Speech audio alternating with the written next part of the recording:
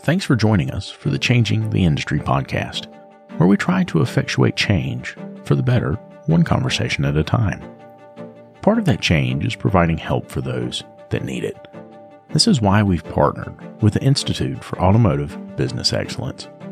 Whether it's help with sales, operations, or just getting your numbers in order, these folks are some of the very best in the industry. And for our listeners, they'll sit down with you and go over your strengths, your weaknesses, and the opportunities that are in front of you. They'll create a customized plan for how to move forward, absolutely free. That's right, free. And if your plan includes one-on-one coaching, they can also help you with that. There's no hard sales pitch, no obligation, just honest help from honest people. So if that's something that you think could benefit you, make sure you click on the link in the show notes. And now, on to the show.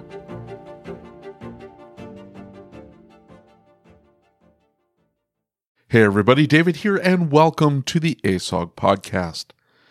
In this episode, recorded live at Apex 2022, Lucas and his technician Terry sit down with business coach Rick White of 180 Biz. Rick has been on the podcast several times, including the very first episode. In this discussion, they cover a lot of ground, including mental illness and the philosophy we bring to our careers and businesses that can make or break our success. Before we get started, make sure you have us set to automatically download the latest episode, check out our latest content on YouTube, and leave us a review on your favorite podcast player. It would really help us out. And now, here we go.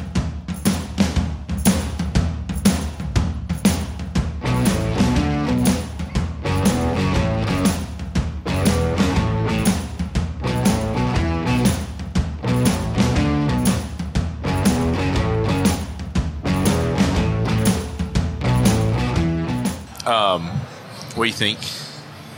I try not to. It gets me in trouble. I know it does. It does. This is like, I'm exhausted.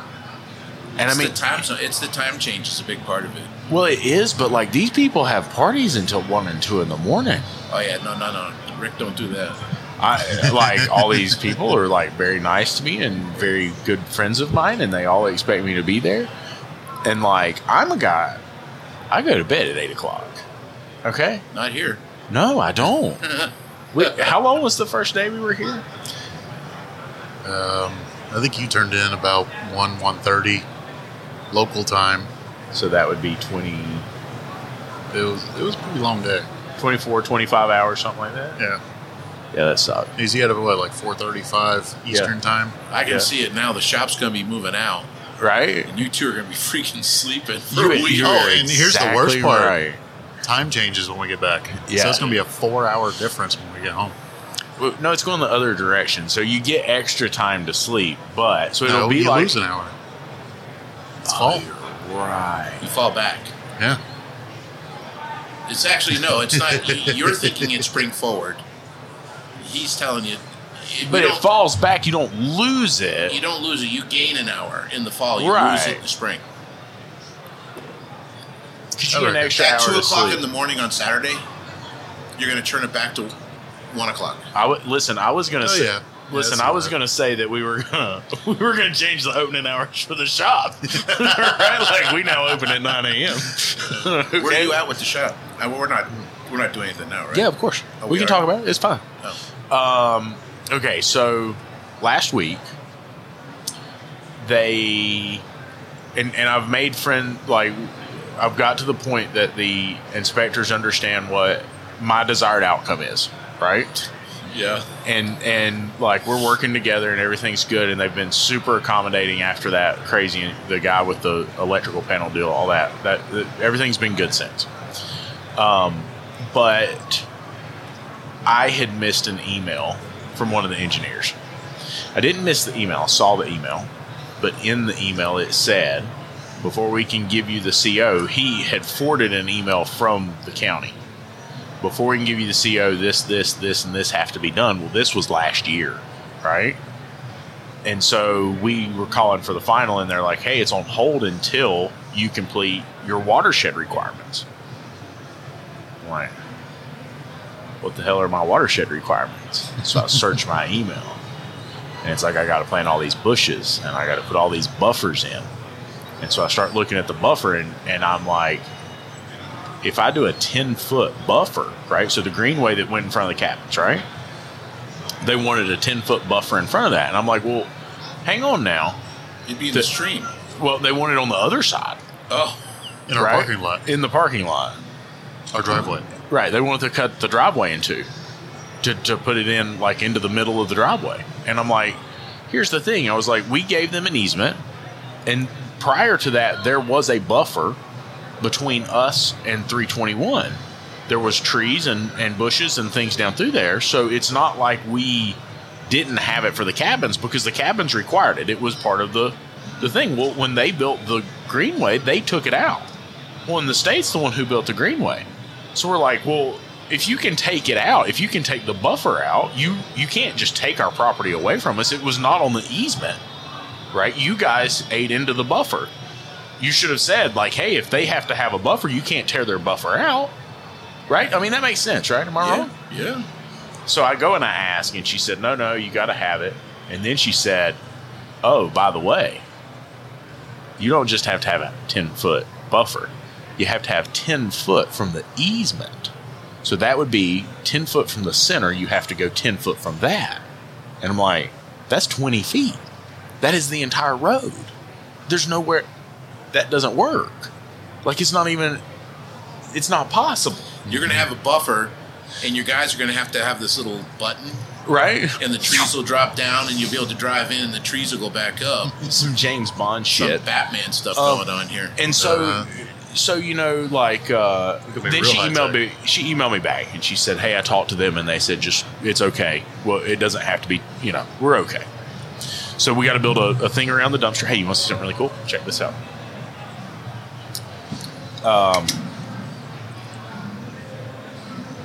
Let's see here. John Firm's giving Mike Gunther some crap. He probably deserves it. Let's just be completely transparent about this, Rick. No, nobody deserves it. Not John Firm Nobody crap. does, and we all do. Yeah, but I mean, it's John Firm. So, I have the new NVR for the shop set up. Check it out. Does your wireless suck here too? Right. So there's inside. Like, so I can see everything that's going on right now. So we got to build a fence around the dumpster. Everything that's not going on. Right. Yeah, I know, right? Lucas and I have been telling you about Parts Tech for a while now, and how it gives you access to unlimited parts and tire vendors and direct integration with over 35 shop management systems. And now they've just launched a new referral program. All you have to do is open your Parts Tech account, go to My Shop, and click on the Rewards tab. There you'll find your referral URL, which you can share via email, text message, or on your social media. If your referral signs up for a new account and places 5 orders in the first 30 days, Parts Tech will send you a $100 gift card. That's it. Nothing else is needed. Your referrals can get you $100 just for using Parts Tech, which, by the way, is absolutely free to get started with. So if you're using Parts Tech already, start sharing that referral link. And if you haven't signed up for Parts Tech yet, what are you waiting for? Click on the link in the description or go to partstech.com/podcast. That's partstech.com/podcast. Hey, one more thing. If you find out that your shop management system doesn't integrate with Parts Tech, it's time to upgrade. David and I use what we believe to be the very best system on the market, Shopware. With unmatched features like Parts GP Optimizer and DVX, which is their digital vehicle experience, Shopware really is way more than just a shop management software. With it, you'll be able to create an immersive and interactive experience for your client, setting you apart from everyone else using run-of-the-mill software. Are you ready to upgrade? Click the link in the show notes to get started. I think they're done inside. All they've got to do is move the stuff outside. Right? But, so, yeah. So when are you going to move in? Next week. But I think when we get back, we'll be able to get our final. So I don't think it'll be a problem. See, they're moving all the junk from outside, cleaning everything up, getting everything ready to go. So I don't think we'll have any problems. Shut up. No, they're going back and forth. Oh, are they? Yeah. Okay. Did you get my text message? So, long story short, this is a guy, like, I get a lot of emails, right? Like, a lot of them. And I thought this one was a compelling email this morning, right? And he says, I was listening to podcast 84 about making the industry better. And there was some awesome information in it. I especially appreciated the comment about it only takes 5 minutes to explain what may help improve a business, but it could take 5 years to convince someone of that, right? We've been there, haven't we? Yeah. Shut up, Rick. I've been in a small... I can't do that in my shop. I've been in a small fleet shop for 6 years. Been trying to sell the boss on and implement standardized can jobs for our main services and diagnostic fabrication setup, one-offs, things with no or low part sales in stages with their own rates for most of that time, and just getting a little more traction lately. And here's where it gets interesting. He says, my boss believes in continuous improvement and what he calls life-work harmony. He's got a business coach, lead service advisor, outside salesman, and I, the foreman, are in leadership training. Boss is quite conservative, and the business seems to be financially pretty healthy. Unfortunately, our comfort zone still seems to be firefighting. Now, I'm going to stop right here for a minute. If you're firefighting, that's not comfortable. No, that's not a comfort zone. That's where we're used to.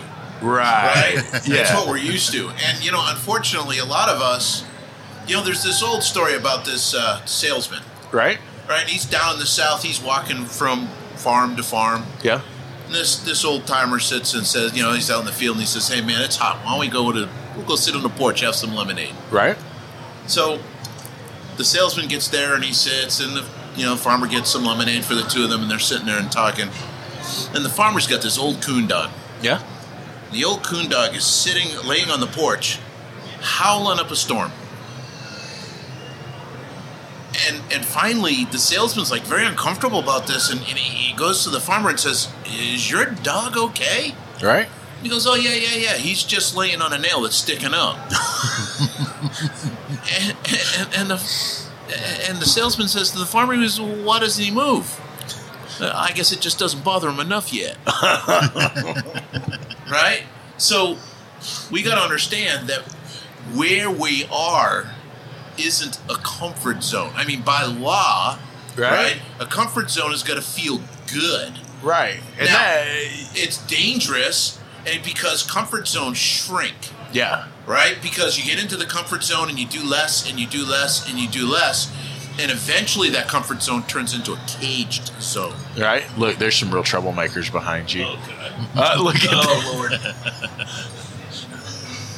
Oh, my gosh. Oh, there's a show everywhere in Vegas. It's all I know. That's it. Well, so, but I mean, like, I've been there, right? I remember those days. I do too with you. Right? They suck. But I mean, like, but that's all you knew. Right, and you don't realize how uncomfortable you truly are. Right, and so you can see something better. Because sometimes we lie to ourselves. We don't sometimes. We lie to ourselves Just all the time. Yeah. Right? Where we're saying, well, this is all there is. This is the best it's ever going to be. And it's not true. Right? It's just as far as you can go by yourself. Right. Well, you don't have that perspective, right? Like, you lack the ability to see the big picture. Well, it's the forest and the trees thing. You're so stuck in the trees, you can't see the forest. Right. Right? It's not unusual, and it's not a place to be ashamed of. Right. Right? Right. But the issue here is going to be, it sounds like whoever sent you that text is the coon dog laying on that nail. Right. Instead of being the... Maybe the owner's the one sipping the lemonade. Well, you know what I'm saying? But so maybe the owner's not aware of the firefighting. Yeah. Well, and I mean, we've talked about this a little bit because, and Brian, I'm sorry, buddy, I got to bring you up again. Brian. My buddy Brian. Okay. And we've talked about him before. Remember I sent you emails from Brian? Yeah. Or like sent you some voice chats that I told him I was going to share with you? And so like Brian is in this thing where he's like really pushing the owner hard to improve the business, and the owner's like, meh. Right? Like, and so they're coming to Brian, and he's easily one of the best techs in the country, right? Mm-hmm. Like, easy. And so they're coming to Brian at 4 o'clock with a 6-hour job. Like, here you go. And I'm like, dude, you set this expectation. You keep doing the damn jobs. Absolutely. You got to set boundaries. Right. Like, if you keep doing them, guess what's going to keep happening? They're going to keep bringing you the jobs. That's how this is going to work. There's a magic word for boundaries. What? No. Well, but I mean, like, I think in his mind, like, if he's not doing what they want him to do, he's not serving them. Does that make sense? In other words, like, I think in his mind, he's not doing a good job if that's the case. But there's a difference between serving it and being a slave. Right? Right? And being at their beck and call all the time isn't healthy for Brian. It's actually not healthy for the shop either. Right. And if Brian has a family, honestly, they're robbing time from his family. Right. You know, I think when we're at work, we work hard. Yeah. And when we go home, Yeah. we hold, like, I actually said this to a client last time. I talked to him because he was really stressing out. He couldn't leave the shop. Yeah. At the shop. I said, what I want you to do is lock the door. Yeah. I want you to put your hand on the door and say, it's going to be okay. You're going to be here tomorrow. Right. Yeah. And let it go. I mean, Right. you and I, we talked a lot about this in the beginning. And then be home and be with your family. Right. And not because that's what happens, right? Is we take work home. And then we're not at home, right? We're not either place, right? No, the lights are on, but nobody's home, right? Because you're reliving all the failures. You're reliving all the shortcomings. You're reliving everything that could have possibly gone wrong, kicking your behind the entire time. And in reality, what happens is your family suffers. Right. And then at some point, you wake up the next morning, you're at work. Yeah. And all of a sudden you realize, holy crap, I blew it last night. And so now you're suffering at work. Now you're spending your day at work thinking about how you failed at home, and you end up in this cycle, right? You end up in this cycle where you spend your nights worrying about the shop, you spend your days worrying about the family, and you got it mixed up. Yeah. Right? Exactly. So now you've just got to put your foot down and say, okay, it's shop time, I'm going to work at the shop. Because if you do that, you take all of your ability to do anything about either one of those things away, right? Because and everything goes in the toilet, because it doesn't do any good to worry. It doesn't do any good to ruminate. It doesn't do any good to, can I say ass kick? Yeah. Right? It doesn't do any good to kick your ass. If it did, I would teach people how to kick their own ass. Terry, can you try it? I'm too fat for that. Not fat. You're poofy. Oh, Terry's got a new nickname at work. Oh, boy. Listen, I don't know if everybody knows this. This is Terror Bear or Terabethia, or, I mean, what else is it? I don't know. There's Terry a variety Bear, of names between you and Eric. You know, and so you remember Tanika Haynes, right? Like, I'll never forget on her podcast. She said, and she's sassy, right? She's as sassy as it gets. Tanika is a handful, and I love her to pieces. Right? Right? And I love the energy she brings. Yeah. So, Tanika, when you're listening to this, in no way am I disparaging your energy. Please don't change a thing. Amen. But so she's like, she said, I figured it out. And I said, what have you figured out? She said, my car runs just damn fine. And I'm like, what? She's like, my car runs fine. I don't care about theirs. I go out and get my car and I'll leave. You can be as mad as you want at me. It ain't my problem. You know what I mean? Like, well, we've got to understand the boundaries. And, and you know, and Tanika works with me. So, I mean, I know. You know. Right? And I love it. Because you never have to wonder what she's thinking about. Yeah. Oh, yeah. And I mean that truly as a blessing. So, but she's absolutely right. Yeah. You know, their problems are not our problems. We're there to serve them, but there's got to be a window of service, because at some point you turn into a martyr. And you carry that weight. Nobody sees it. Nobody appreciates it. Right. And anybody that's really close to you, they suffer. Well, I mean, like in Brian's situation, right? Like as we dug in, right, we've talked a lot about it. We've spent hours and hours and hours and hours and hours and hours and hours talking about this. And so one of the things that I figured out about it is you know, Brian's like, well, the dude's killing himself. He's like, that's why I feel so committed to, like, not just saying, no, I'm not doing that. He's like, because I see him in there writing service, and he's there at 6 a.m., and he's there till 9 o'clock at night. And, like, so we started working through the numbers. And a little bit of knowledge is almost more dangerous than no knowledge, right, to a degree. And I mean that with respect. I'm not saying anything bad about Brian. I'm just saying, like, he's at that phase where he's got a little bit of knowledge and he's got a little bit of the data, but he doesn't have all the data from the shop. He doesn't have the full perspective that an owner would, right? No, there's a lot of holes he's filling in. Right, exactly. And so one of the things that we cleared up is that the hours per RO are like sub 2, right? They're probably close to an hour. Mm-hmm. And so they're running a ton of cars, and they're probably a $2 million a year shop. And they've got multiple shops. But everything falls on Brian's back. And it falls on the owner's back because the owner's up here writing service, and he's like, well, I can't charge more. I can show him how to do it, make it 3, and make it a lot easier. Right. Well, I mean, with less cars, right? You know what I'm saying? And so, like, I'm listening to this, and I'm hearing this story, and Brian's like, I don't understand why he won't listen. I'm like, because he is afraid, right? Like, he's so thick in the middle of, like, working on the business that he can't see this concept that, hey, the business is broken. This is not what it's supposed to be like. But it's all he knows. Right. But here's the thing. You know, there's stages. And, you know, I see a shop owner start out, and they're all excited about it and everything. And we're going to take over the world, which is amazing. I love that. I love that stage. Yeah. Right? Where it's just filled with possibility. Right. Now, the problems are still there. Yeah. Right? But they're focused on the possibility. Right. Now, at some point, what happens is shop owners tend to change the focus, so they're not seeing the possibility anymore. They're seeing just the problems. Possibilities are still there. Right. Okay? But their focus changed. The focus changes. Right. Brian has a good heart. I've never talked to Brian. I don't know Brian, but I can tell he has a good heart. Yeah, of course. But what happens is when you start out in this stage where it's like brand new and it's exciting. Yeah. Everybody in your family, everybody's all for you, and they're advocates, and they're pushing for it, and they're like, yeah, go. But what happens is when you're in a model like that business owner is, at some point the family starts to see the business not as a resource. Yeah. They see it as competition. Yeah. Okay? Yeah. And, you know, we all should work, but we shouldn't live to work. We should work to live, right? I agree. And, you know, this guy doesn't know any better, and it's normal for him, and he's afraid to change because what he gets works, air quotes. Right. But it really doesn't. Yeah. Right? It's not sustainable. It's not sustainable. And what you want to do, like I was talking to a couple shop owners this morning, and their issue was, hey, man, I'm here and I'm freaking out. Yeah. And I'm like, why? And they said, because, like, man, we're doing great. We're doing $2 million a year, $2.5 million a year. I said, that's amazing.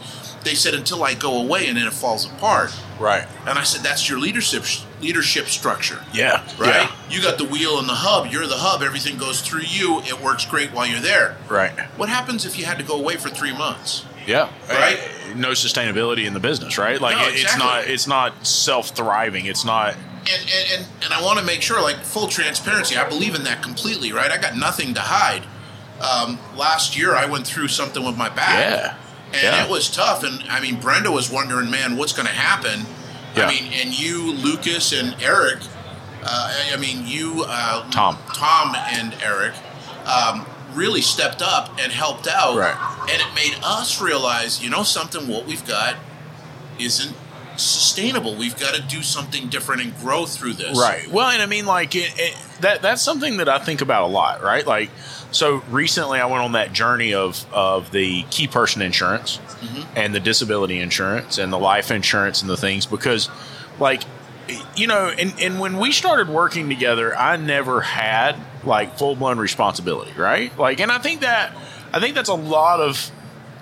Still don't. But go ahead. Well, but I mean, like, and we've talked about this. Is like when we started working together, I didn't have overhead, right? Like if I didn't, no, you had nothing, right? And so now I've got $10,000 a month in payments, right?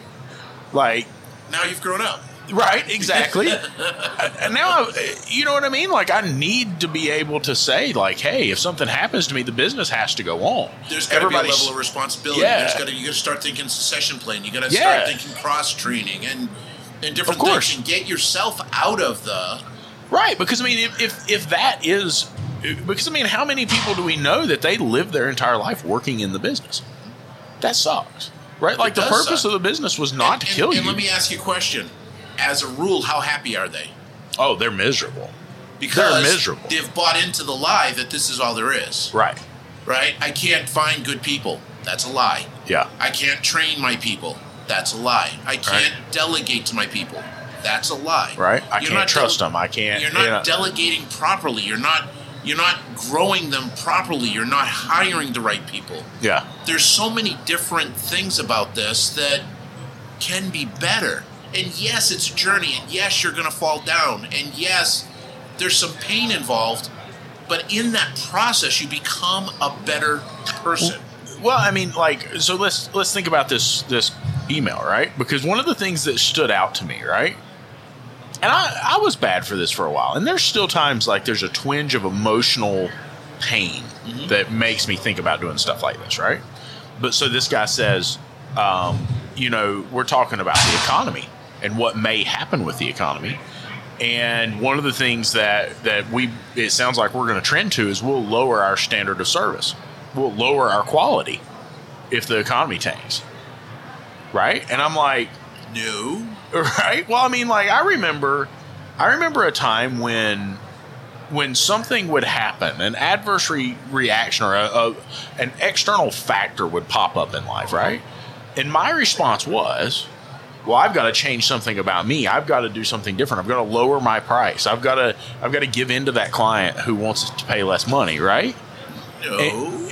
And so now I look at that and that seems effing crazy. Right? Yeah. I'm a professional. It's my job to set the professional standard. I wouldn't go to the doctor and be like, hey, listen, doc, we're in a recession. Could you lower your standard of service just a little bit for me? Right? No, the reality is, and please understand, we're in some unique times. Yeah. Everybody's talking recession, but we have record unemployment. Yeah. Lowest since 2020. Yeah. Right now we're 3.5% as of September. Yep. GDP is growing. Yep. Absolutely. Okay. This has never been seen before. Yeah. We're in no man's land where no one knows what the hell's going on right now. Right. And they're talking recession and they're talking, the inflation's a real thing.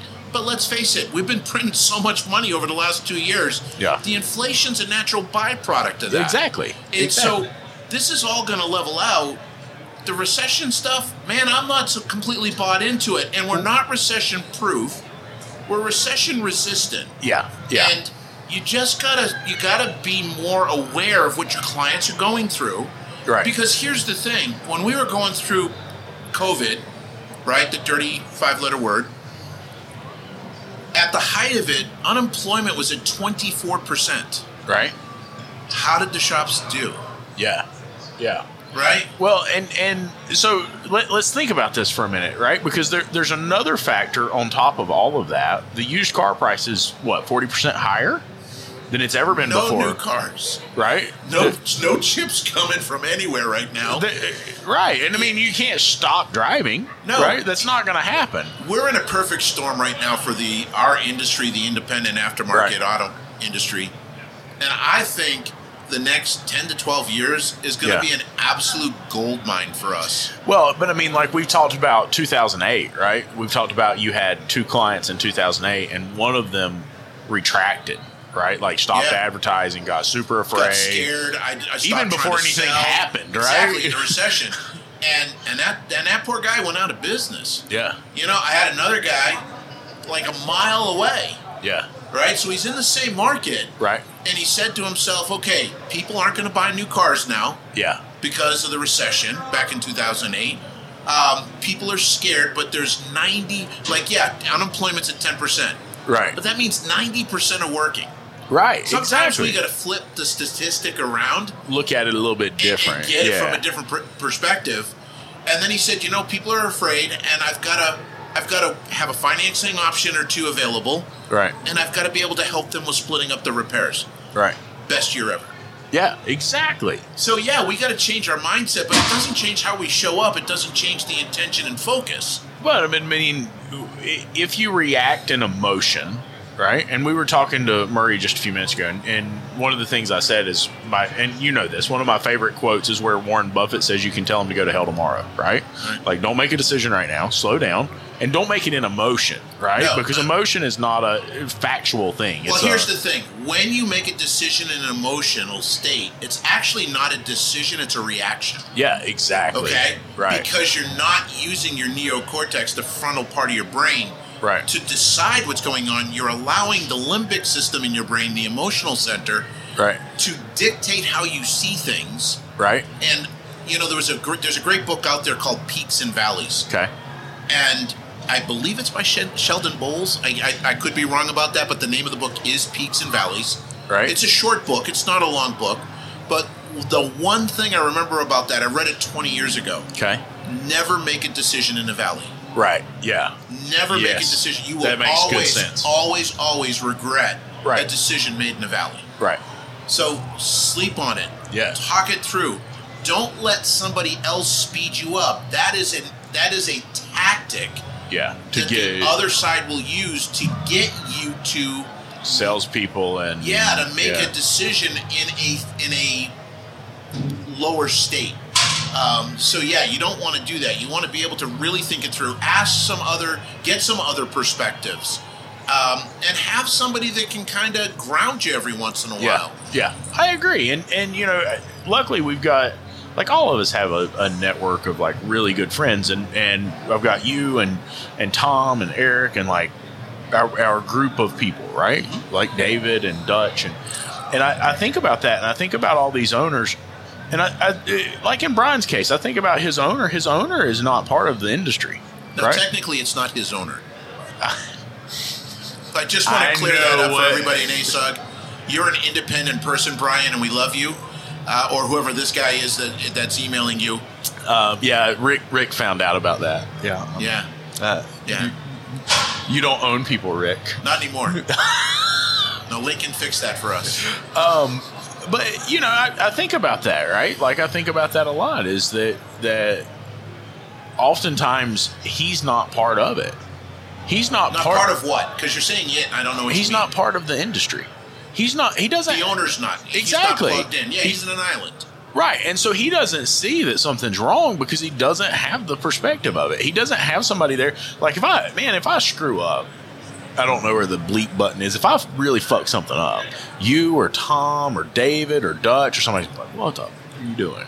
Right? You know what I'm saying? Oh, yeah. Like, it's not going to take long before somebody's calling me. And Tom's called me a couple times and been like, hey, what are you doing? Yeah. You know what I mean? In his Pennsylvania, I can't even. No. Couldn't even.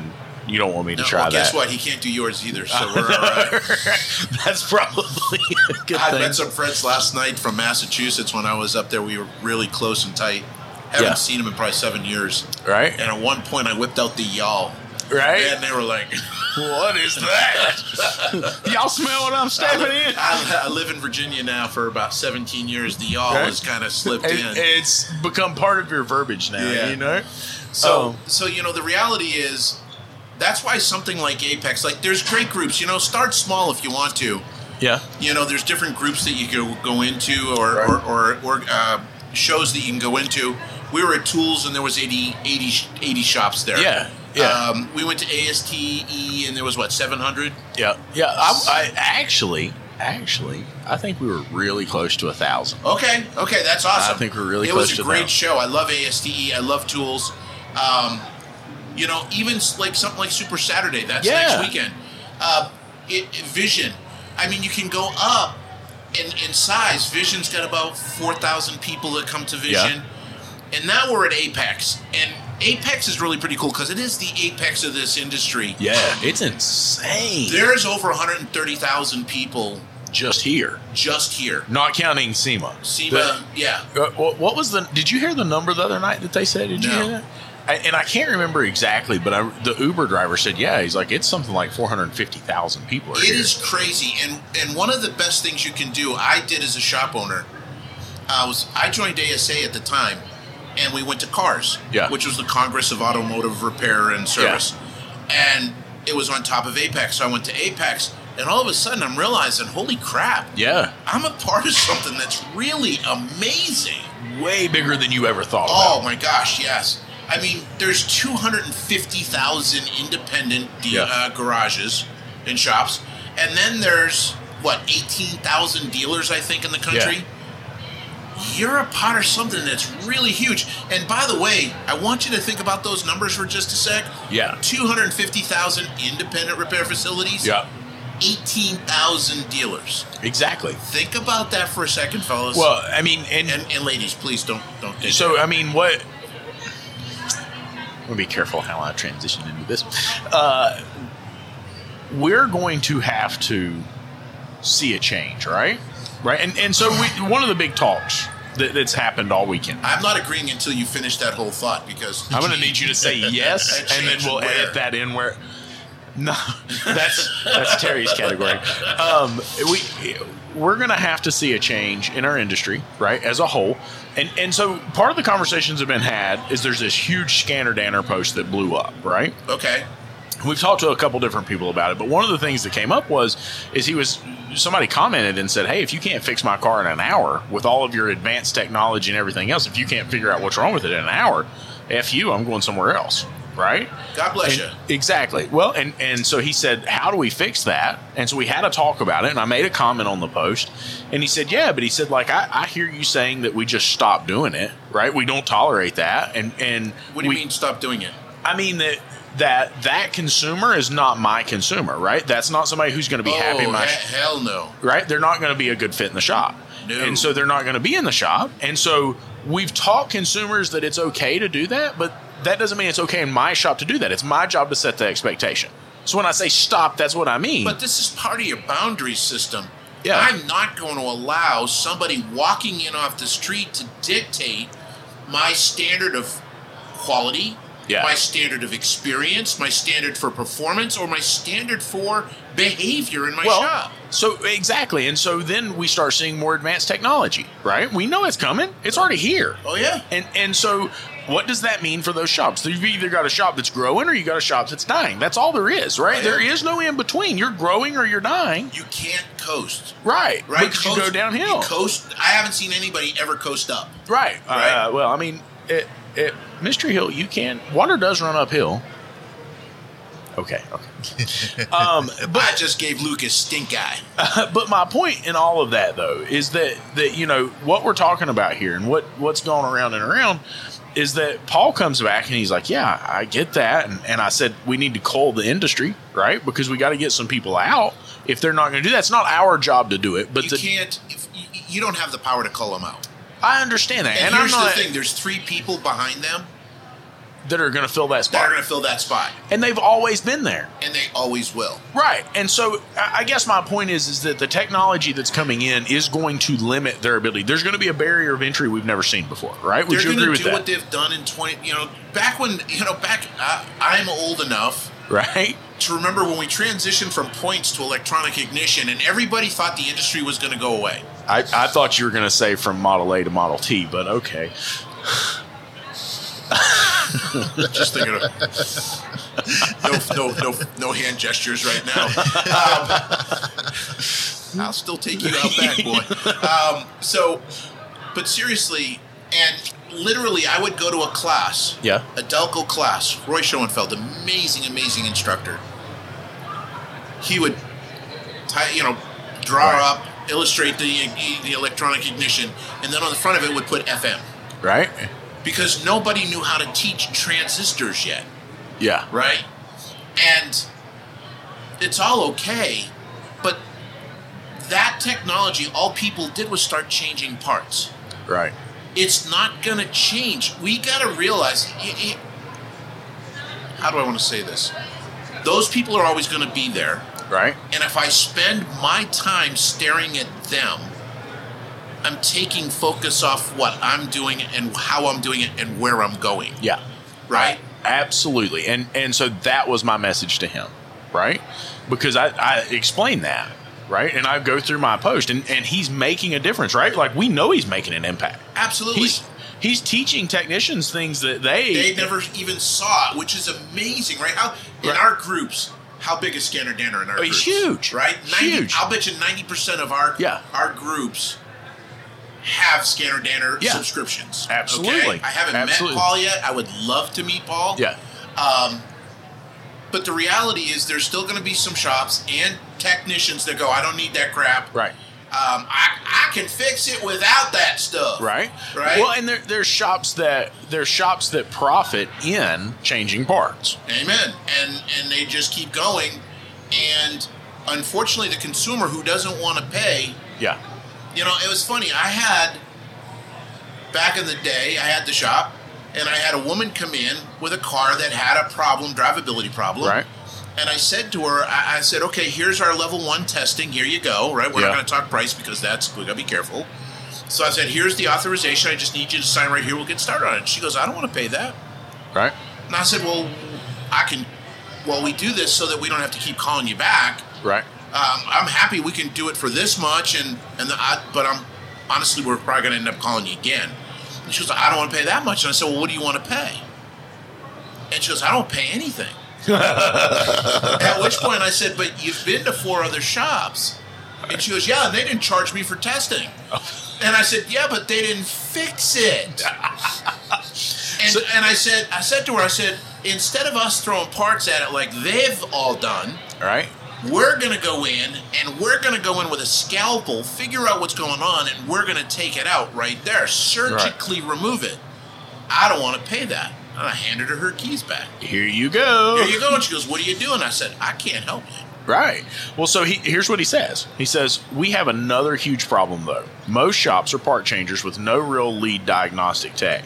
And these shops are the ones conditioning these customers about how little value diagnostic time brings them. How do we fight that? You don't. We're eating ourselves alive with these bad calls from these code reading, part swapping shops, which are the majority. I don't think they're as major as you think they are. Yep. I think where he is, because of who he is.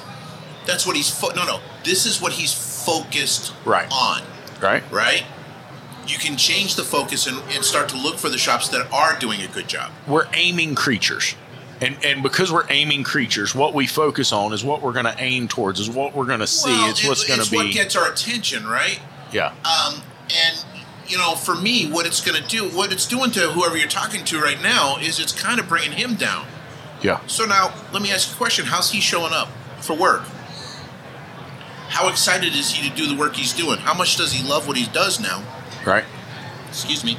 Because he's completely focused on this minority. And they are a minority. Yeah.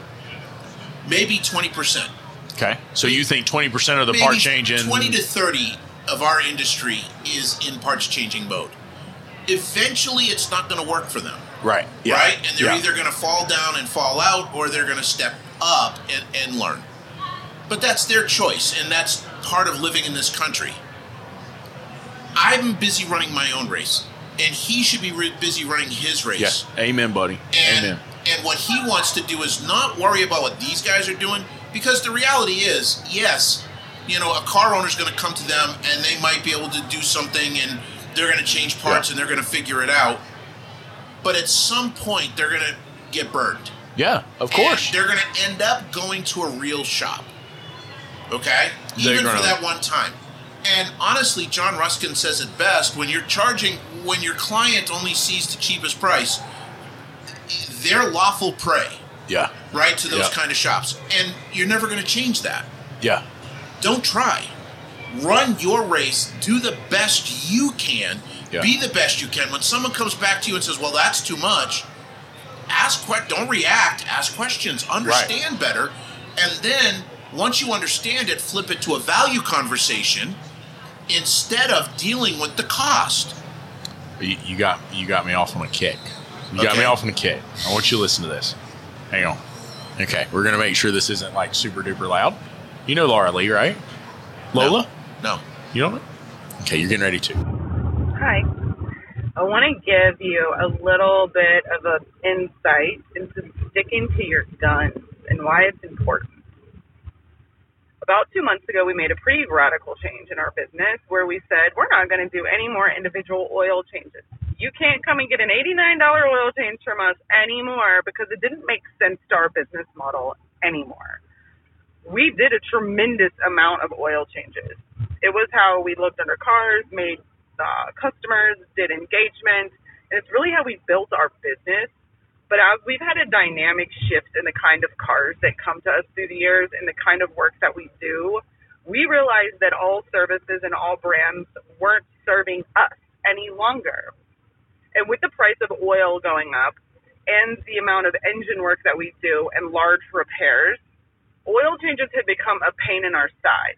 We already had them limited anyways to how many could come in a day.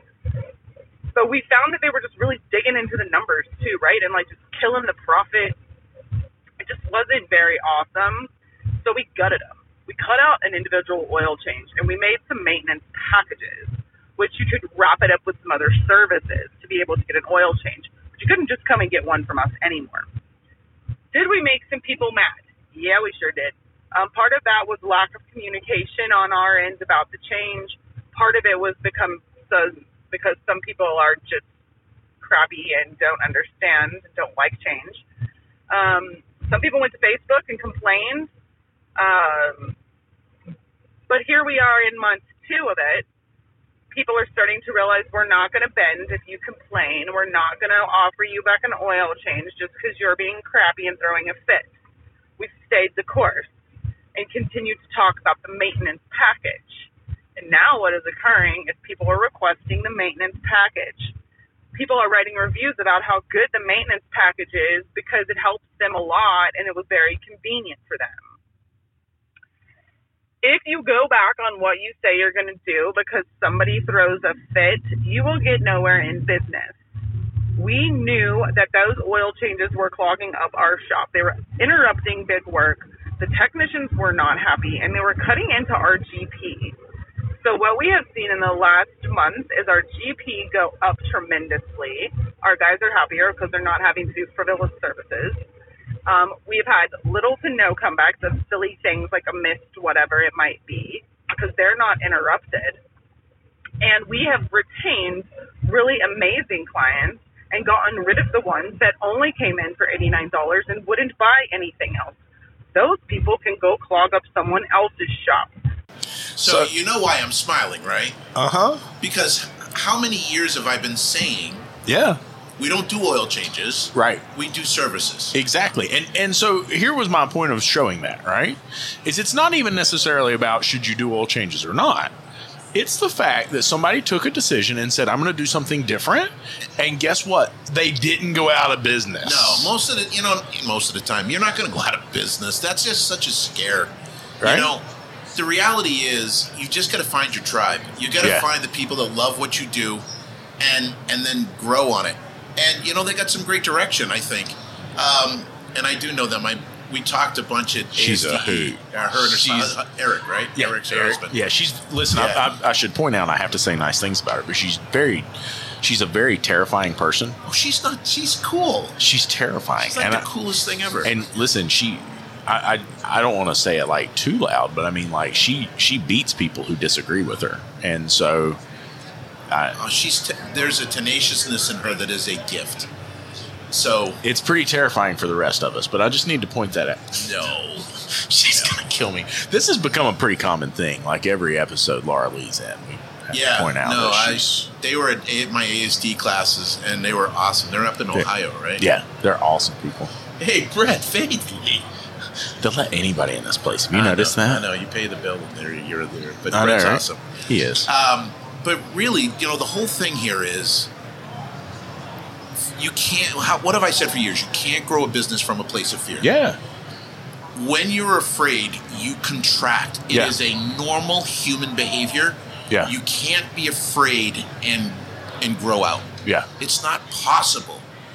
You've got to have somebody there that can help you, somebody that can cheer you on, somebody that can guide you, somebody that can see the forest through the trees. I mean, we did some scary shit in the beginning. Yeah, too. dude, it was terrifying. What are you talking about? Know? It's still scary. I just don't pay attention to it anymore. It's not. No, the building is scary right now. You're going to be fine. But honestly, I mean, your stress level all the time. I mean, well, that was one of the biggest things we worked on in the beginning. Yeah, dude, I was a basket of nerves. I was all to hell. Always, right? always. And here's the thing. I remember the conversation about the worry tree, right? Yeah. Like hang it up when you come in, because I wasn't going home and being dad. I wasn't going home and like that was the purpose of the business at that point, right? And so, like, what was the point of that? You know what I mean? Like, why, if I can't be dad, if I can't be a husband, if we're not making any money, then shut the shop down and go get a job. Exactly. And the thing is, but then you don't have the potential that the shop has for you. And I mean, I see great things for the shop moving forward. I think in the next 12 to 18 months, we're going to do big things. You're going to do some pretty cool things, and I'm excited to be a part of that. Yeah, definitely. And you know, there's so much out there. Again, everywhere we go, there's possibility and problems. Yeah. And my only question is, what are you focused on? Yeah. Now, don't pretend the problems aren't there. That's. But I mean, like, that's delirious. It's almost like, so when we talk about Paul, right? Like, Paul is a deductive reasoner, right? And why is his material so successful? It's because he talks deductive reasoning, right? And it makes sense. It's obvious. Sherlock Holmes, baby. Exactly. And so he puts it up on the list and he says, here's the potentials. What are you going to knock off the list, right? And I mean, I fuss at Terry all the time because I'm like, dude, you're rabbit holing this. You're going, and I'm not talking about the bourbon. By the way. I know exactly what you're talking about. You got the tech that says it's the mass airflow sensor, and he spends 3 hours trying to prove it's the mass airflow sensor, and it's something else over here. Here's what I taught my techs to do. Right? I want you to write down everything that could cause it. Oh my God, Terry, that sounds so familiar or something. That sounds a little familiar. And then, what are the fewest number of tests you can run to eliminate? Yeah. Diagnostics is nothing but a process of elimination. Yes. Whatever's left. All right. And the basic testing methods. That's why when you do it wrong, it's always a bad computer. Right. Right. Well, and I mean, so what I've been talking to Paul about is like, he talks about his brother's shop, right? He talks about like, hey, I see the struggle. I see what he's going through. I see, like, and it's neat for me. And I feel for them both, but it's neat for me because Paul is deeply close with his brother, right? Mm-hmm. And has been for a long time. And so in the podcast we recorded with Paul, without saying it, you could tell Paul had seen a change in his brother since he took ownership of the shop. Mm-hmm. And he could see him change. And that's a little tough for me to hear. That's a little tough for me to think about because some of the stuff I went through. Right? And we change and we become somebody different, and the course we're on can change what that, right? Like the information we're getting, the choices we're making with the business. It's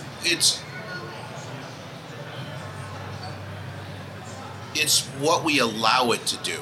Yes. Yes. Right? Absolutely. Because, there's a really great book called The Coffee Bean by John Gordon. Okay. And he basically says life is like boiling water. Right. If you put carrots in boiling water, what happens? You boil carrots. But what happens to the carrot? What's the consistency? They get soft. Soft and mushy, yes? Yeah. So what if I take an egg and I put egg in boiling water? What happens? It becomes a boiled egg. It gets hard. Harder. Yeah. Right? Both of those are reacting to the situation, to the environment. Right. But let's take a coffee bean and put a coffee bean in the boiling water. What happens? We turn it into coffee. It changes the water. Yeah. Yeah. Right? It changes the water. Yep. And what happens is with life, if we allow it, right? Life is going to knock us down. That's not up for debate. Right? Yeah. What's up for debate is, do I get back up, and how quickly do I get back up? And what does that knockdown do to me? Well, and so that's kind of my point, right? Like when we talk about that, that's my point, is because I think about his brother going through that. You know what I'm saying? And I think about all the shop owners that we know that have come really close to losing it all and have become basket cases over this. And look, at the end of the day, you could just go get a job and you wouldn't have to become a basket case. You wouldn't have to put more emotion to it, like I'm a failure and I can't do this. Look, I've failed. Yeah. Right? Oh, yeah. I've gone bankrupt. I've been divorced. I've gone through everything you could possibly, tax liens, everything you can think of. Yeah. But the reality of it is, none of it's fatal. Yeah, exactly. And remember I talk about the football coach when they were talking about firing him? Can't remember which coach it was. And he said, well, they can't eat me. It's like, fine, I'll go someplace else. Right. Well, I mean, so I think about his brother in this. And the fact that his brother, as these two brothers, he can see him change. Right?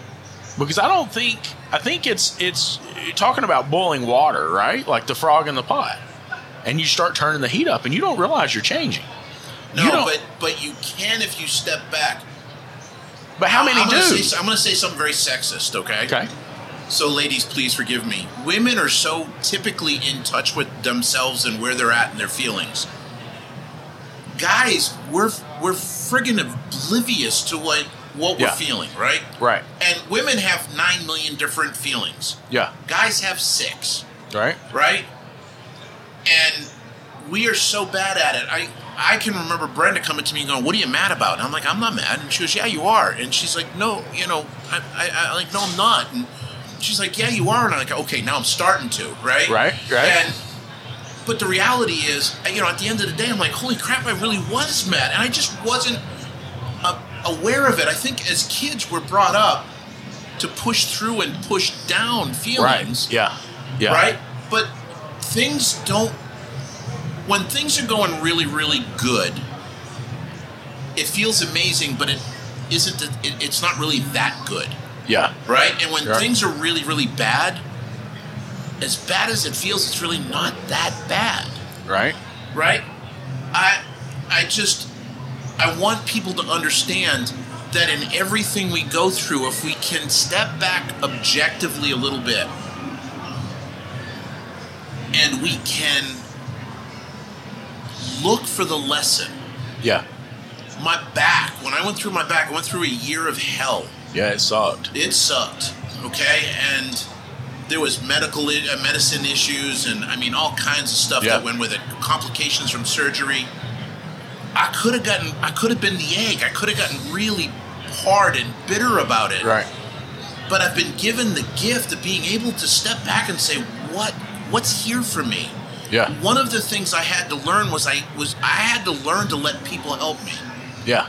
Right? Right. It was a big deal for me to say, when you and Tom and Eric came up and said, we're going to help you with this, it was hard for me to say yes. Yeah. Yeah. Right? I remember. That was a big deal. That was a big growth thing for me. We all need help. We're not supposed to go through life alone. Right. And, there's been other things, and now I'm walking without a cane. I'm walking without the walker anymore. And you don't have your little scooter? I don't have my scooter anymore, right? And it's one of those things where, like, I got to tell you, people, please understand, every step I take right now is like a little prayer of thanks. Absolutely, right? yeah. You don't realize what you have until you don't have it anymore. Right. Nothing is fatal. Well, and that comes back full circle to what I'm talking about, right? Is that because in that case they're so in tune with one another, one can see the other one declining. So one can see the other one, and maybe declining is not the word. No, but changing, getting bitter, getting more calloused and hardened. Yeah. Right? But sit back and, if Chris could sit down and talk to his brother about it, like, dude, you're changing. Yeah. Right? And maybe what his brother needs is a coach, or a different coach if he's not getting, because, really, how much happier are you through the process versus when we started? Oh, yeah, way happier. Right? And you look at somebody like Eric, or even Tom. Tom's gone through some stuff, and, my heart goes out to him, but he's getting back on top of it. Yeah. But as a rule, business should fill you up. Yeah, it should not be. It should not be taking you to a place that you don't want to be. It should not be taking away from your family. It should not be. You should not feel more stressed. Right. Like, I have to do this. You don't have to do anything. It's a choice every day. I tell people all the time, your shop's for sale every day. And they go, no, it's not. And I'm like, yeah, it is. If it's not on the market, you're the one buying it. Yeah. Make sure it's worth buying. Yeah. And it's just being able to see the gift and the growth, and the challenges aren't there to hold you down. They're there to help you become a better person. Yeah. They're, when you set a sales goal, it's to help you become a better person, because you can't achieve a new goal by staying the same person. Right. And sometimes we have to go through the scary. Sometimes we have to go through the uncomfortable. And it should to get to the. But every day should scare you. Yeah. Right? How scared are you at the new building? Oh, yeah. Yeah, it's there. Like a 7 or an 8 out of 10? No, I'm more of a 5. It's the things that bother me. Like I think about, like, so right now, and we talked about this with Mike Allen yesterday. Right now, like, for instance, the Tara Topple video, Tara, she's gonna kill me. We did a video, and I said, "Does the stress go down when the building's done?" And she said, "No." And I said, "Don't tell me that." Well, what I mean is that, like, with everything else I'm doing, the podcast, the shop stuff, the association stuff, everything else, the one thing I can't control, right? Because what's the one trait that I have, that you know I have, that if I want to do something, I'm going to bullhead through it, right? Like, I'm going to get it done, come hell or high water. I will effing make it happen. That's all there is to it. The shop can't do that, right? I can't go up against them and say, no, we are doing this. You don't understand. Like, I'll do whatever I have to do to make this happen. They just, man. Who's they? The county. Oh, yeah, but they're just a nuisance. I understand They're that. a mosquito to your life. I understand that, but you see my point, though, is like there's lots of things that I've encountered with that I can't bullhead. No, but you know what it has done? What? It's helped you to improve your skills to influence people. Yeah. Right? Absolutely. So now you're better at influencing. Right. But so I guess my point is like when we talk about the pain or the fear of the new shop, I know how to run the shop, right? Like, I know the numbers. I know what the shop's supposed to do. I know how to do that. Like, I can make that happen. The fears I have are we move into the new shop, we lose our efficiency. We move into the new shop, we don't have enough work for it, and we got to, You got to pump it up, and it's got to take time. But now you're going to become a better communicator, and you're going to become a better leader. And it's all okay. The stresses don't go away. It changes. 2 things happen. Number one, you get comfortable at this new level. I can remember when I bought my shop in 1995, payroll was $3,000 a week and I was shitting bricks. Right. Okay? Right. Yeah. I sold the shop 7 years later, and payroll was $10,000 a week and I didn't even think about it. Yeah, it was just a thing, right? It was, so we get used to it, number one. Yeah. But number 2, other things come in that we start to work on. So in other words, when you get into the shop, you're no longer worried about getting into the shop. Right. Now it's going to be filling it and getting great people to work and become a part of the team. And how do I build the culture and the environment that people want to be in? And see, those are the things I enjoy, right? But there's still stressors. Stress isn't all bad. Right. I guess what I'm saying is that is the stress I enjoy now, right? I used to hate it. I love it now because I feel like I'm in control of it, right? Maybe control's not the right word. Yeah. I feel like I can manage it, right? I feel like it's something that I have. You feel capable. Yeah. Right? Where I'm at right now, I don't feel capable. Well, because, again, it's still going to happen. It's the reason why you don't feel capable with the building is because you wanted the building to be built in this time frame. Yeah. And it's taken this time frame. Can you believe I am 7 days past due? I'm really aggravated at that. 7 days, really. What did I tell you when they started? When the builder said it was going to take 6 months, I said double it. Right. Right. Well, I did 365 days, and we're 7 days past that, and I am like. But it's because you're trying to mold the world into something you don't have control over. I've never done that. Okay, I have never tried to. Folks, this is where we're going to start bullshitting you completely. Go ahead, keep going. I've never tried to squeeze blood from a turnip egg. Okay, again. If there was a lie detector on Lucas, it would be smoking right now. Right? I am a maximizer. I like things to be done. On my time frame and my schedule. Poor Terry. I'm feeling bad for him now. He's going to beat you later, I guess. I don't know. He had a whipping post. I don't know. Well, I mean, like, poor Terry's the one that takes the brunt of all that. Like, I need it done on my time, Terry. Let's go. What it's taking you so I can do it in that time, Terry. Why are you not doing? No, it's fine. The reality is there's a lesson in that too. Right. Right. And it's being able to accept that things aren't always going to go the way I want them. Yeah. And how can I be okay with that? Right. And you're learning it. Yeah, I 100% agree with it, right? Like, it is what it is, right? Man, you can't control it, so Still might as well be. Happen.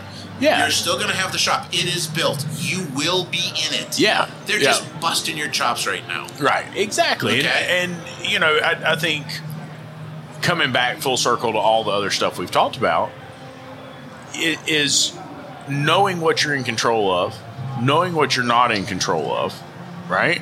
And knowing where you need help.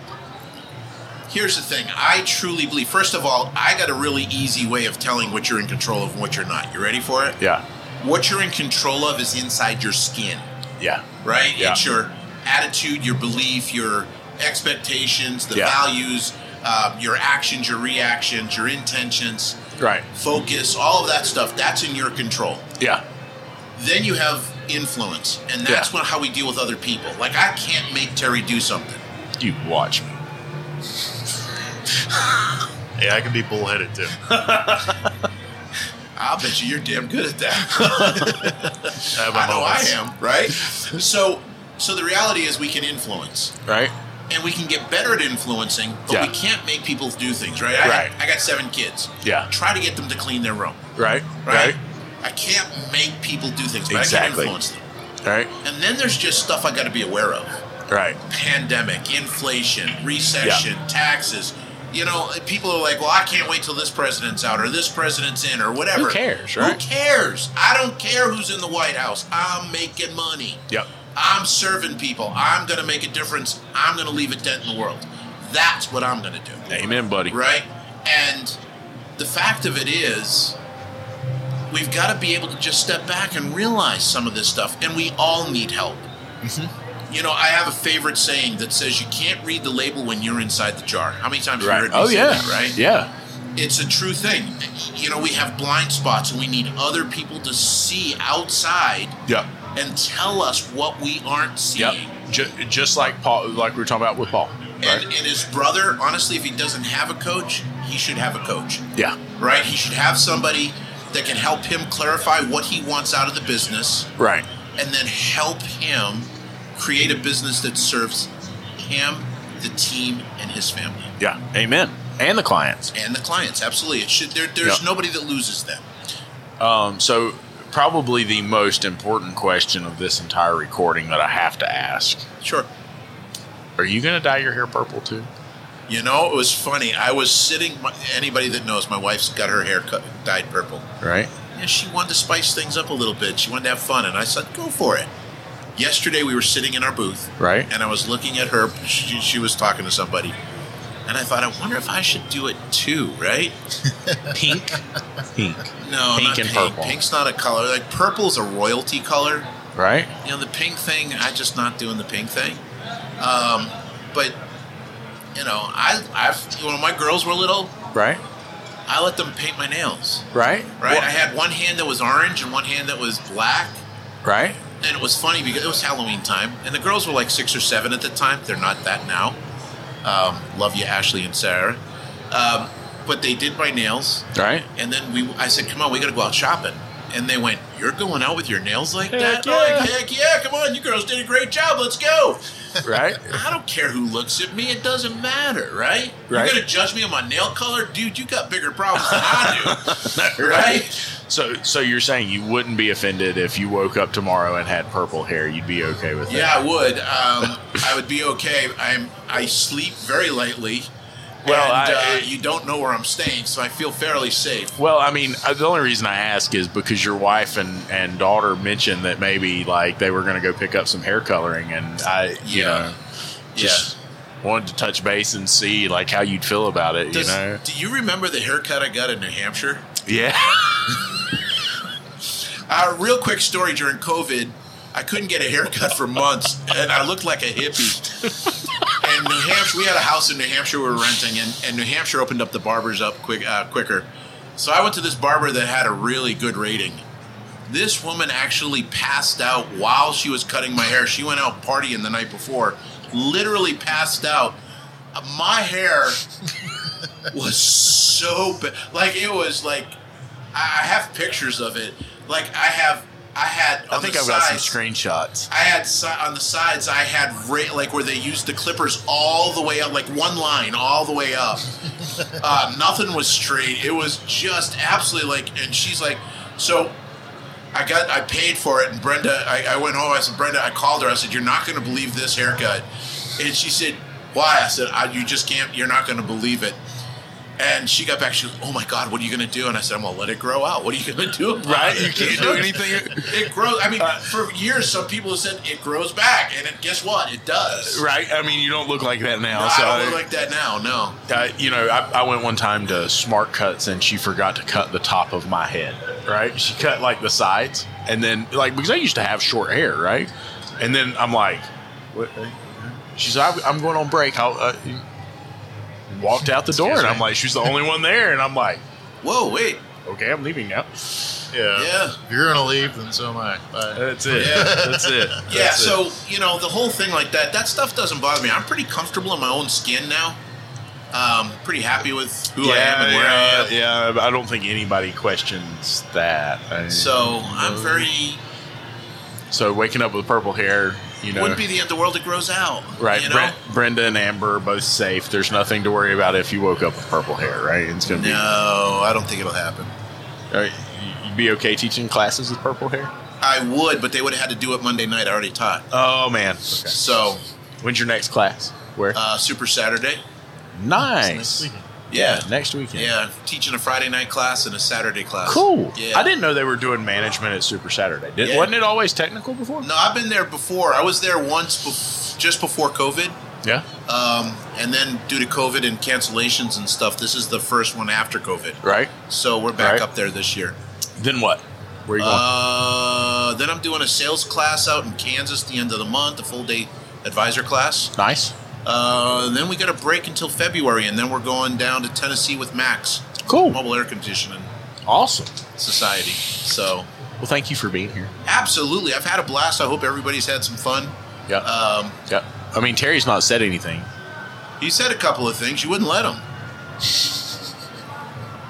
Well, I mean... Well, we can interview... Tell you what, let's turn this around and start interviewing Terry. I could do that right now. Hey. Yeah. You know Mike Allen? I do know Mike Allen. We went for drinks the other night, and he convinced two people that we were professional blimp folders.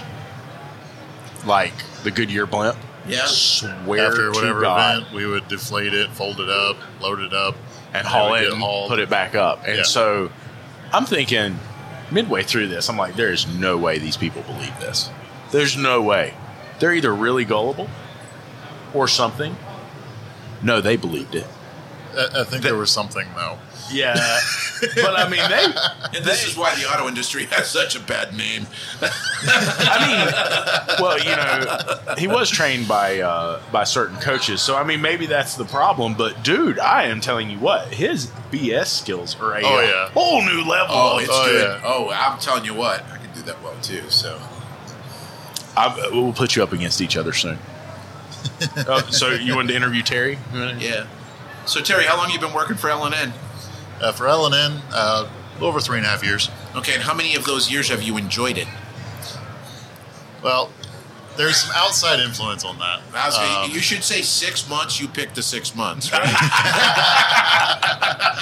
No, I definitely was going through a low portion of my life while working with Lucas, and it definitely had a negative effect on my performance as well as just the environment at the shop. And I eventually sought out some help, and I'm coming back from that now. And you want to share? Like, do you feel comfortable sharing? You don't have to. I'm just saying. Do you? I mean, if you feel comfortable. I mean, my thought is there's other people going through that. Hey, therapy is cool. Oh, I went through it. I went through it. I've been a therapist I was seeing a therapist in 2021 for my marriage. Yeah. So, yeah. I definitely did. I mean, and if you don't want to, you don't have to. No, it was just, I was seeing somebody, and they deal with bipolar depression, and wasn't really seeking out the help that they needed, which put stress on me. And then there's a couple of, deaths of very close folks in their family that just made it that much worse. And one of those people I was very close with as well. And just over time, it just, without realizing it, wore on you. Yeah, and it got to the point that I felt like I was just spinning my wheels, not going anywhere. Why bother? Everything sucks. I I have no control of anything. I don't even know what's going on. There's something wrong. I don't know what it is or what to do. Yeah. I was lost, just to put it simply. And it happens to all of us, though, right? At different times. Yeah. And being able to get outside help is such an important thing to do, because they can give you some tools and strategies. Absolutely. Really make a difference. Well, so my experience was, right? Like, so I was going through this anxiety, and I didn't realize that I had built thought patterns, right? And I've talked to you about this. I had built thought patterns which reaffirmed and created the anxiety. Exactly. Yes. And so I got into this like thought system that was a vicious circle, and I couldn't get out of it. Because what you think affects how you feel. Right. How you feel affects what you do. Yeah. What you do reinforces what you're thinking. Right. And I catch myself in that loop as well. Right. And I mean, that was really by definition exactly what happened. Yeah. Right. For you, it was anxiety. For me, it's depression. Yeah. A couple of weeks ago, something happened at the shop, and then I felt myself going back to that place I was in a few months ago. Yeah. And I was just like, what am I doing? Yeah. Well, and I eventually I slept on it. The next day, I had a clear mind. I felt better, and I was good. Yeah. I found one of the best questions to ask when you're starting to go sideways is to stop, take a couple of breaths, because breath, when you control your breathing, it brings in your parasympathetic nervous system, and it helps alleviate some of the anxiety and depression. Yeah. But ask yourself what's real. Yeah. Right? Because we're seeing things through emotion, and ask yourself what's real. See, I went to a therapist to get my head out of my ass. Right. Right? Seriously.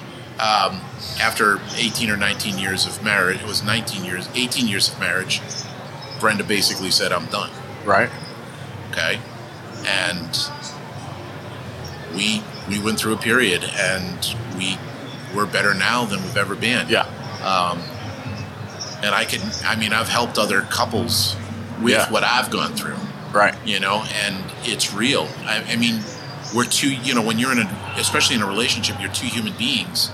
Yeah. There's a lot of assuming that goes on. Yeah. Right? Yeah. And you don't see everything.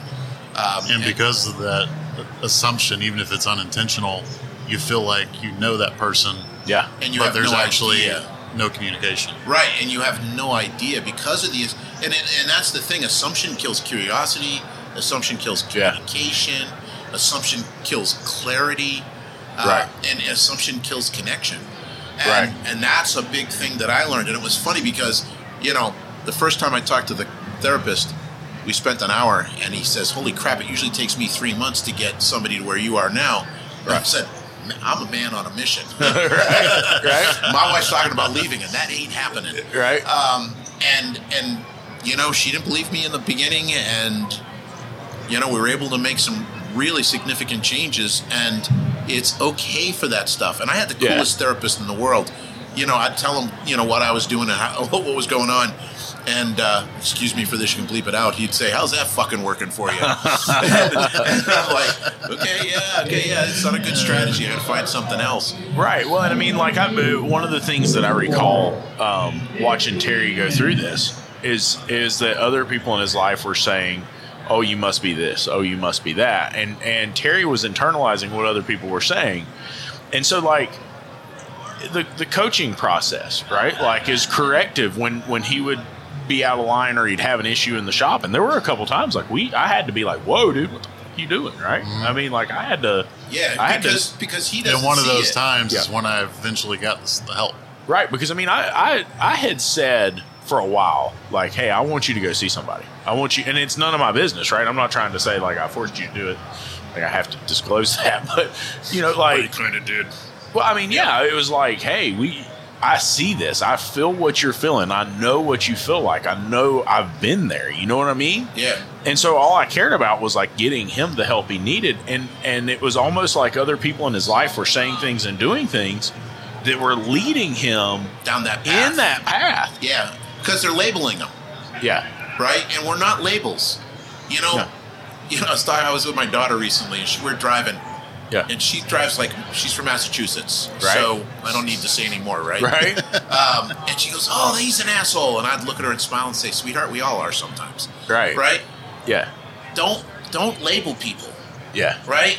It's just something that somebody's going through or dealing with or doing, but don't label them because labels are dangerous. There's a great book about that, Miller's Bolt. Yeah. Yeah. Thomas Sturr, Stirr. Miller's Yep. Bolt is an amazing book about the dynamic that we bring to relationships and the labeling that we do and the expectations we have and how we... Yeah. You want a negative relationship, you expect it unconsciously, you look for it, and you confirm it. But if you recognize that, you can change it. Well, I watched Terry label himself. Yeah, right? well, Just because like, he's listening to everybody else, and he doesn't know any better. I must be this. Yeah. Right? Am I right? Well, I mean, emotionally, I was in a very vulnerable place, too. Yeah. Because like I was saying, I didn't even know what the problem was. And that was just compounding because I fix things. That's what I do. And because I didn't know what the problem was, it was just compounding the problem. And it was this horrible circle. So you're feeling like a failure, right? And that's why my book is coming out, Failure Factor, baby. Right. I'm so excited about it. I got one more chapter to write. One more chapter. I got. You just let me finish that bad boy up for you. No. I got this all finished up, man. I'm good. But it'll be out soon. But it's a big deal because I went through the same thing. I felt like, the steaming pile of dog crap all the time. And I was pushing the relationship so that I could get the love I felt I needed. And the problem was when she was showing it, I would never let it in. Right? Because I didn't love myself. Well, I mean, like in this situation, what I was finding is that I would give feedback, and he would internalize that feedback as he was a failure, right? As opposed to, hey, we can work on this. And so it wasn't about finding the solution; it was about focusing on the problem. So let me ask you a question: How could you do that differently so you don't end up with the same thing happening again? Oh no, Terry. No, that was directed at you. Terry. This is a Lucas question. Well, I think that the first thing that I would have had to have done is recognize quicker what Terry was going through. Or been aware of the not so much what he's going through. Right. But be aware of the difference and don't discount it. Yeah. Oh, he's having a bad time. He's had a fight with his wife or whatever it is, right? You don't discount it. Hey, man, you're off today. What's going on? Yeah, right? Exactly. And you start that. But the other thing you can do is you got to understand you were communicating. Yeah. You weren't communicating. You were talking. Yeah, and I'm bad for that. Communicating is when the other person walks away with the same image in their mind as you have in yours. Yeah. You didn't follow through and say, okay, Terry, so what did you hear me say? Right, exactly. Do you see what I'm saying? Yep. So if you had done that could have alleviated some, man, I feel like I'm failing you. No, Terry, you're not failing me at all. We've got to work on this one thing. Right, exactly. It would have given you do you see what I'm saying? And I think our relationship came out of it way better because, like, we'll bark off at each other occasionally. And I'll be like, fuck you. And he'll be like, fuck you. And, like, and he'll come back later and he'll be like, hey, did you misunderstand what I would, like, what was it we did that with a while back? I thought he meant one thing, and I was like, fuck you. You know what I mean? And I'm like, I'm storming up. I was running late, and you're like, well, you caused a bunch of problems. I said, how so? And you thought I was being a wise ass about it. Right. Yeah, well, and he's doing exactly the right thing, right? Right. And when you said, when you reacted, you should have been, here, write this down. Anybody's listening, write this down. Right. Instead of reacting, stay curious, ask a freaking question. Exactly. And so, like, that for sure, because, like, my thing was, and they know this, like, some mornings are tough, right? Like, I'm grouchy some mornings. And well, especially with everything going on in the last year. Yeah. You've been a little more on edge than you had been before. Right. So and rightfully so. Well, I changed, and so, like, I'll snap, and it's not that I mean to snap. It's just, Oh, shut up, Rick. I didn't say a word. I don't know. You want permission to make it okay that you snapped? No. I'm just saying, don't look at me like that. Oh, my God. Thank you for being here. You're welcome. Thank you for listening to the Changing the Industry podcast. If you enjoyed the show, do us a favor and leave us a review on your favorite podcast player. And don't forget to set it to automatically download the latest episode. Our efforts with this podcast, the YouTube channel, and the Facebook group wouldn't be possible without the support of our awesome sponsors. So please take a moment, check them out by clicking on the links in the show notes.